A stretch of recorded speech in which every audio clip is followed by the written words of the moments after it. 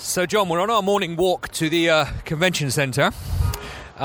Beautiful sunny day here in San Jose.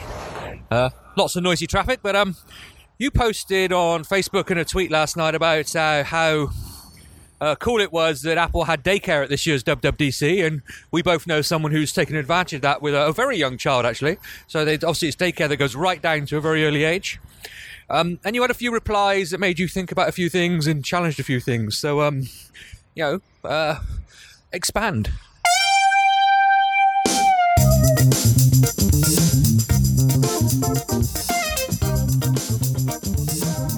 Okay, well, so let me start by saying something. Why do I care about this? Well, one, because I'm a parent, but my child is now 13 years old. But when I was a young child, and I was growing up in suburban New York, and both my parents worked at a hospital. They were both anesthesiologists. The thought of bringing your kid to work was unheard of for whatever reason, and it wasn't even all that easy. There weren't all that many female doctors. They were very, very rare. And when you were applying to medical school, they would always ask the question, well, you're a woman, how are you going to, deal with the demands of a medical career and your interest in having children if you do. So there was one particular sticky situation where, I was youngest of 5, and a woman who helped look after us had to go away for family reason. And so the question came, does my mom come to 3rd grade, or does she take me to the hospital? And it's a lovely story, and I'll tell it some other time. But so it's something that I care about. And I think in general, tech companies have been trying to increase the gender balance. And I think that one way that you do that is you make it easier for working moms.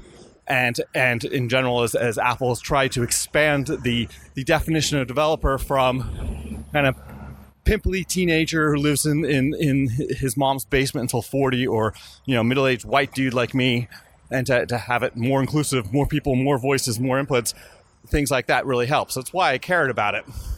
And so somebody said, "Oh, that's kind of interesting, that they're doing this, given the controversy in quotes about no daycare facilities at their new office."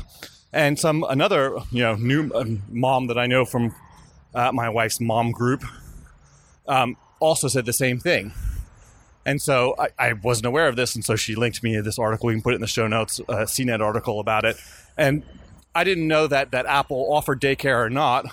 Some companies do, some don't. Google makes a pretty big deal out of it. They have an on-site daycare center, and it's actually a really good one, I happen to know, because it's a Reggio Emilia-inspired daycare center. Reggio Emilia is a region in Italy that is very, very well known for their early childhood education. It's one of those methods similar to Waldorf that is very well reputed. So that's one of the things that they do to try and attract women who want to be able to maintain their career as best as possible during the early years of their child's lives. So it was kind of surprising to me that Apple didn't do it. I just would have thought that they might be doing something similar. They don't. That they do or don't, it's kind of, I suspect that Apple takes care of its employees well enough that they can make their own choices about it. So I don't think it's terribly controversial that they don't.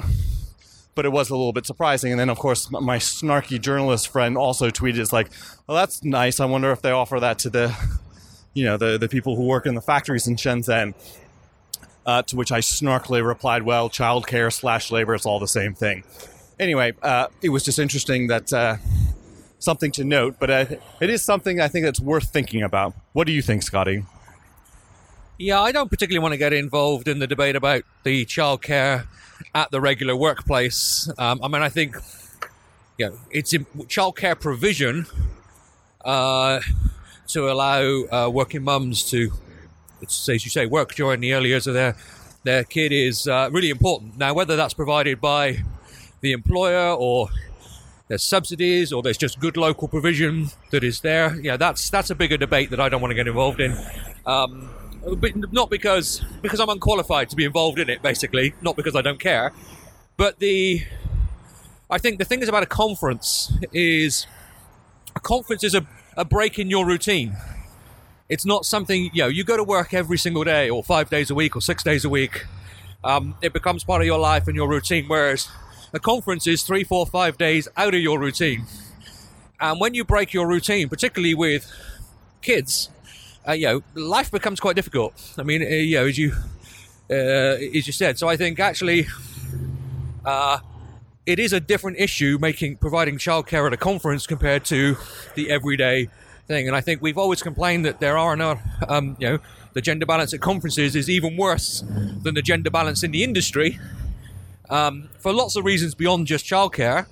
And conference organisers, including Apple, have been working hard, I think, the last few years. Not perfectly, but I think hard to try and remedy this. And I think childcare is one of those things. And if childcare allows women or single dads, not just a women thing here, to come to a conference that they couldn't do otherwise, then do it and go for it. And the fact that I'm assuming it's free and included in the ticket is even better.